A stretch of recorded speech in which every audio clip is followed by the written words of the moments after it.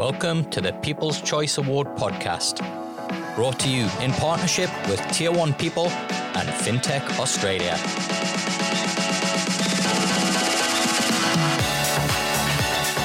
The Finnies, Australia's largest and most prestigious FinTech awards, are fast approaching, and we want you to be part of it. Sponsored by the Victorian Government and major partners Vocus and SwiftX, the Finnies are a chance to celebrate the amazing people, incredible innovations, and remarkable resilience that the FinTech industry is known for and built upon.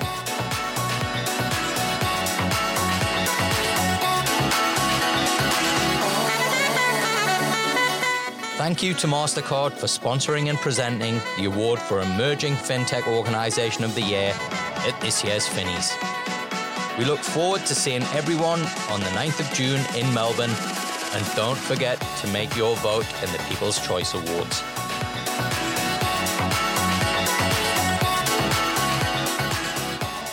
I'm joined today by Dan Jabevsky of WeMoney and their finalists in Emerging FinTech of the Year. Dan, welcome and congrats to everyone at WeMoney for making it as finalists.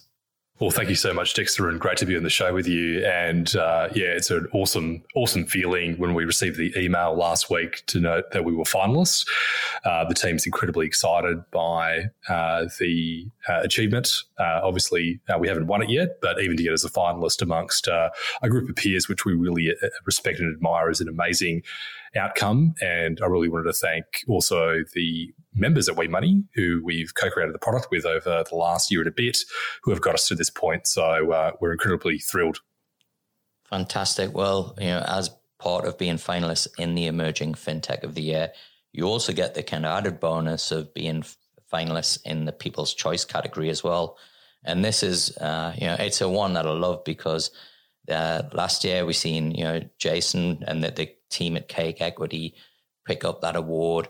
And, they felt very much they were the underdog, but the community spoke. And, it was great to see, the underdog story come through. So I think, there's every chance that, those who serve the community well and have a loyal following have a great chance of picking up the award. Amazing. Cool. Now, could you tell our listeners a little bit more about WeMoney? Absolutely. WeMoney is a social financial wellness platform. We help people understand their money at a much more deeper level. And the way that we look at money now is that money is really sometimes can be a boring topic. It's an incredibly emotional topic, but we feel like there's an opportunity to really address some of the more emotional needs of people in their relationship with money. And some of those really sort of tangible impacts with money in people's lives are manifested in some pretty stark statistics, which I'm sure a lot of the listeners today have heard of. But half of Australians living paycheck to paycheck, about 43% of Australians in what we call severe mortgage stress, 75% of Australians not really knowing their credit score. And we think there's a gap and an opportunity where people really want to learn more about their money, their relationship with money, and get a better financial outcome. And WeMoney really solves that problem by getting into the essence and the root of bad money management issues that, quite frankly, most people face at some point in their lives. And we do that through 4 key pillars. One, we provide people an overview and understanding of their complete financial picture in one place. So you connect things like your transaction accounts, your mortgages, your buy now, pay later products, so you get a singular view. And what we do on top of that, Dexter, is we provide a machine learning overlay to better understand how you spend your money, and then also use the latest in behavioral science research in order to nudge you into better financial outcomes. The product is evolving. We haven't expressed that full feature yet, but it's certainly the core reason why people come to WeMoney today. The second part is unlocking people's credit health. So we've partnered with 2 credit bureaus here in Australia to give people access to understanding their credit health and, more importantly, how that relates to how they spend their money. So it's a pretty mystifying topic, credit scores, And given Australia's movement into the American style of credit scoring system with the advent of comprehensive credit reporting, we feel like there's a big opportunity to give Australians a bit more of a leg up in understanding their credit profile. The third part, Dexter, is really in our name. The we in We Money is where we really see the future of financial services going, where the future right now in terms of the way that people talk about money is becoming destigmatized as the days go on. 20 years ago, you would never, ever imagine talking about money with your friends and your family members.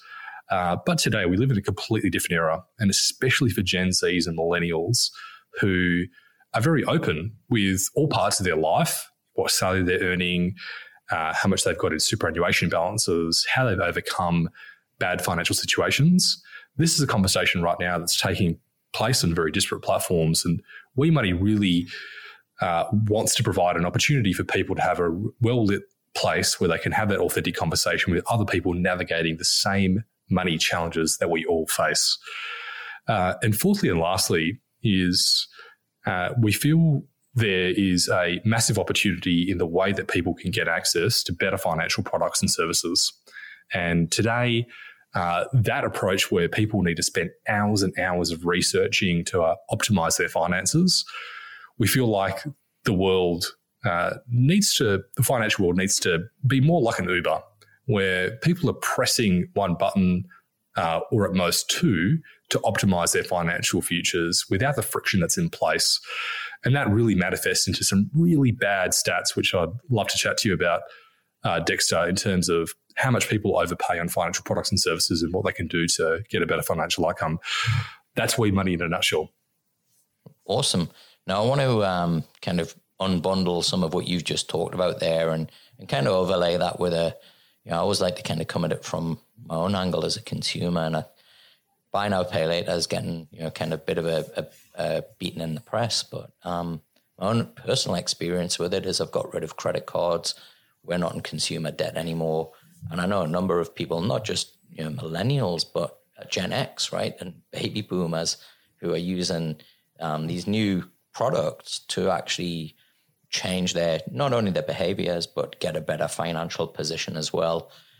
What I really love about what you've talked about, the We Money platform, is I always find that regulators or large financial institutions kind of talk as if they know what's best for me. And quite often it's with a bias of what their own products are, rather than actually, what is best for me. How does the We Money platform kind of help people to, really understand and kind of develop those better habits and behaviors that you've talked about? Yeah, totally. I might take a little trip down history before we talk about how We Money solves the problem. But not to get too esoteric on the situation, but in essence, in human evolution, 100,000 years ago, or hunter-gatherers, we had pretty simple requirements. Go out there and, kill an animal, bring it back to the tribe, and eat it and rinse and repeat. But the modern financial era has really only dawned over the course of the last sort of 60 to 70 odd years, with the credit card being invented and popularized in the late 70s into the 80s. And these complex financial instruments haven't really caught up with human evolution in a way that manifests in some pretty poor outcomes. So people aged typically between 18 to 30 years old are the ones that are probably going to get themselves into these financial traps and issues with, say, credit cards, consumer debt, and things like that. And that's largely due to no fault of consumers, but the way that these financial products, have been constructed and also how they're managed. And if we take an example of a product like a credit card, if you just speak to an everyday consumer about how a credit card works, and try to get information about what interest rate they're currently paying, when their next repayment is due, for about 70 to 80% of the population, it's a very, very difficult topic to unpack. And We Money, the way that we've approached this problem is really from a first principles perspective of really understanding how we work as human beings, or how the brain computes information, and then trying to abstract away all the complexity to allow people to make a better financial decision. And so a practical example of that is if you've got a credit card and you spend $100 today, and your repayment is due in a few months' time, how is that credit card purchase going to impact your financial future in the next 6 months, 12 months and beyond? And as humans, we can only process about 14 kilobits worth of information every single second, where if you start thinking about the amount of financial decisions that we make all the time, this can take huge amounts of data to process to get the best possible optimum outcome. And sort of tying in that historical aspect of human evolution and sort of where we are today, WeMoney really wants to get into understanding all the factors around opportunity costs of how you spend money today, and then what that means for you in the future so you can get ahead financially.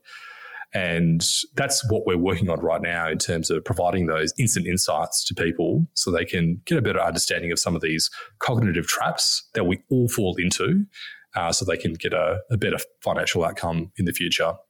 Another part, Dexter, is when we talk about current financial products and services, we've all heard of the lazy tax before. And one piece of research that we've conducted here at WeMoney, which is really illustrative of this fact, is about 75% of our members who currently have a personal loan connected to the platform are overpaying by, on average, 6.5% relative to their credit scores. So these are individuals that are a low credit risk and have got a personal loan with a financial provider, but really haven't reviewed that product or service for a very long period of time. And when you look at the opportunity cost of them potentially moving to a lower cost product, it could be upwards of $2,500 per year for people that have got really good credit scores. And we feel there's a big opportunity in the marketplace to make that process of saving money a lot more automated on some of the biggest expenses in life, like a personal loan or a mortgage or a credit card. So Dan, where's the business at in terms of number of people, and how have you gone about funding the business? So there's 12 of us in WeMoney now, and we're all scattered all around the world. I'm based in Perth. We've got team members in Sydney, Melbourne, Canada, South Korea, and even Thailand. Wow. Dave, who's based out of Chiang Mai, living the dream in a very tropical location. But I think it's a sign of the times in terms of how COVID has affected our working lives. And we first initially raised a pre-seed round back in late 2019. We launched a product in its very early alpha phase, really probably one of the most embarrassing releases that WeMoney's ever gone through in terms of just releasing fast and getting community feedback. And we spent about 6 months co-creating the product with about 300 core users. And those 300 core users gave us intense amounts of feedback in terms of how our product was working, what they liked, what they didn't like. And we launched the product officially at the end of September 2020, which coincided with a public release that was mentioned in a few press publications. And since that time, so about 7.5 months since we launched, we're up to about 90,000 downloads of WeMoney today. Wow. Yes. Man, huge respect. That's fantastic. Oh, thank you. And I think the thank you goes to the team and also those core users who originally were, we didn't get quite to 1,000 screaming fans, but certainly the 300 people that we co-created the product with, we probably spent, with no exaggeration, with about maybe 15 of those people, somewhere to the tune of about 100 hours over the course of 6 months, co-created the product with them in terms of them responding to bug requests and feature developments, getting their feedback on the product. So you're on track to beat Upbank in their first 12 months. That's incredible. Well, thanks, Dexter. And I think the appetite also as well, because the understanding of financial health and more importantly things like credit scores, which can become a pretty sort of obtuse topic. We saw a massive amount of demand, particularly from young consumers. Our core audience is people aged between 18 to 35, with the median WeMoney member being 29 years old. Okay, awesome. So I guess in terms of the approach that you've taken to people and growing the business, whilst you might still be in the early days, I think you'll be finding out, like everybody else, just how tough it is to get the right people in place at the right time. So what's been your approach as a leader to attract and then develop the right talent? Dexter, I love when you ask these questions every time I listen to the FinTech Australia podcast, because it's something that matters a lot to me. The first principles approach that we've taken to recruiting is, we think about creating WeMoney as our life's best work, and it's a mission, and it's going to take us quite a bit of time to really kind of express and make it the impact in the world that we want to create. And so one of the foundational things about that is getting the right people on board to join you on that mission. And I think very deliberately, for a lot of people, WeMoney is not for everybody. Some of the core things that we hire on and we over-index on is you joining WeMoney based on our core fundamental values of trust, transparency, and being here to help or serving our members in their pursuit of understanding their finances and living their best financial lives. And we spend a lot of time talking about that.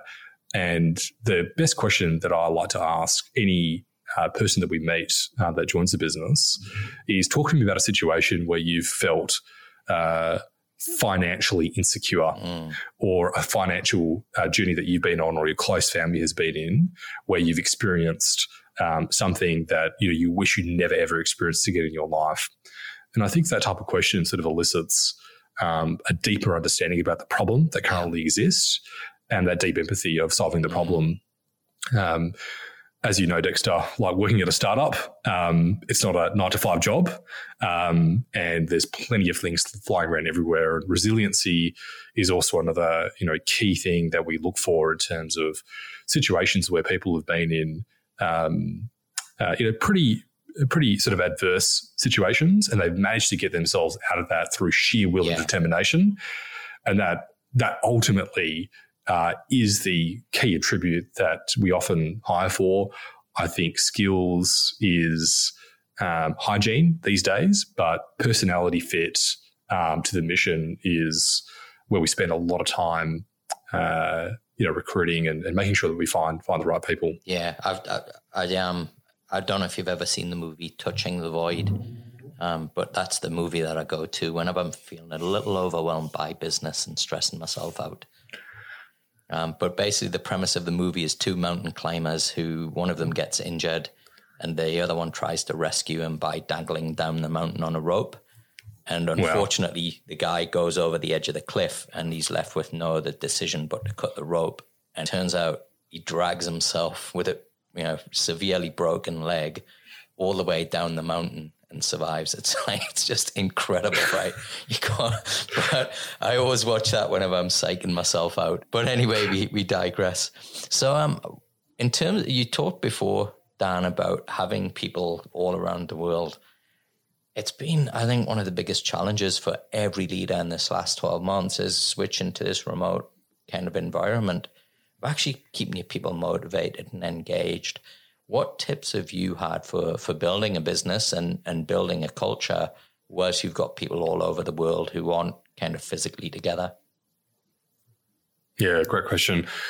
Look, Dexter, firstly and foremostly, we're learning on the job. I think to say that we've got it right or perfected would be a misnomer. On our approach to communication, team get-togethers, but what sort of worked, maybe I'll touch on what's worked really well, or maybe some of the things that we've learned from. What's worked incredibly well is frequent and often communication with the team. And for example, engineering has 3 stand-ups, Monday, Wednesday and Friday, where they all get together. I chime in those meetings where it's appropriate. But the main meeting that we have as a company is our Friday all-hands meeting, where we basically go through every single part of the business, growth, engineering and revenue, to talk about exactly what we did in the week, what we learnt, what went well, what didn't go well, but more importantly, what are we going to plan for the following week to help reach our goals and our targets in terms of user growth or revenue, or problems that we've got in the business that we want to address as a team. That's been an incredible unlock for us. We experimented with doing it every fortnight, every single month, and doing it for 2 hours or 3 hours. But it's a very quick 1 hour powwow. The whole team gets an opportunity to contribute, and whilst we're on Zoom, we make the most of it. One thing that we've also launched recently, which has been a massive unlock, we only did about 2 weeks ago, is because we're all remote and it's all going to be difficult for us all to get together, we are planning a company retreat where every single one of us will get together at some place in the world within the coming 6 months where it's safe and appropriate to do so. But we've flipped it around on its head. We're not just making it, like a boring, retreat where we get together, do a bit of work, have a team dinner, etc., but really aligning that to the goals and ambitions that we want to achieve as a business, and then unlocking an additional bonus. So if we hit our numbers, then we get to make our team retreat even bigger and better and do things that are really crazy, like spending time doing skydiving or scuba diving or don't go mountain climbing. Yeah, or don't go mountain climbing. Maybe after that. Maybe we'll do that. Right, resilience training team. Here's a knife. Yeah, correct. 100%. That thought just came to my mind as you mentioned that.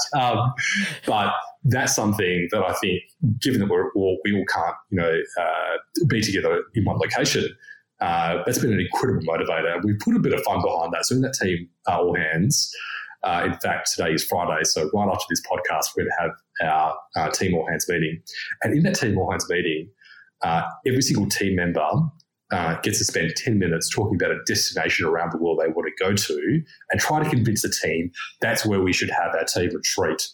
And I can just tell you right now, that has been one of the biggest unlocks, especially as a remote team, where we're really looking forward to getting together and having 2 weeks to bond. We haven't met some of our team members face to face. A lot of these people have come to us remotely. We've never actually met them in person.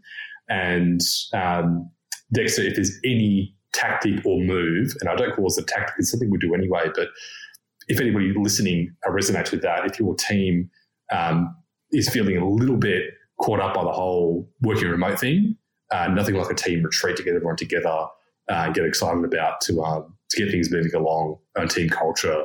It's just been amazing to see the ideas and everybody getting excited by that. So that's probably the biggest unlock for us. Fantastic. Well, we're gonna kind of bring things to a close where I think you get to be a little less humble and give our listeners some reasons why they should vote for you.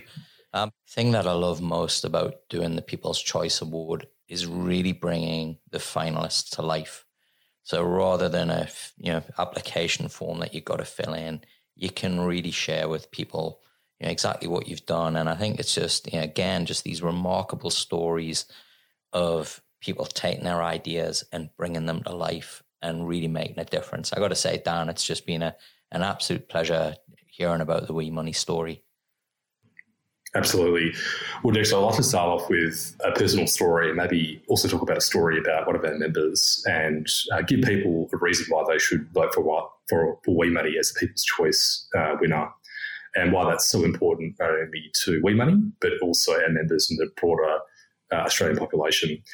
I came to Australia from 2 immigrant parents that had nothing but their clothes on their back and $100, and saw what it was like living a pretty frugal life and seeing my mum and dad battle to make ends meet and put me and my sister through school and give us the best possible chance in life. My parents didn't know much about financial education. They came from another country and weren't familiar about what it was like to manage their finances.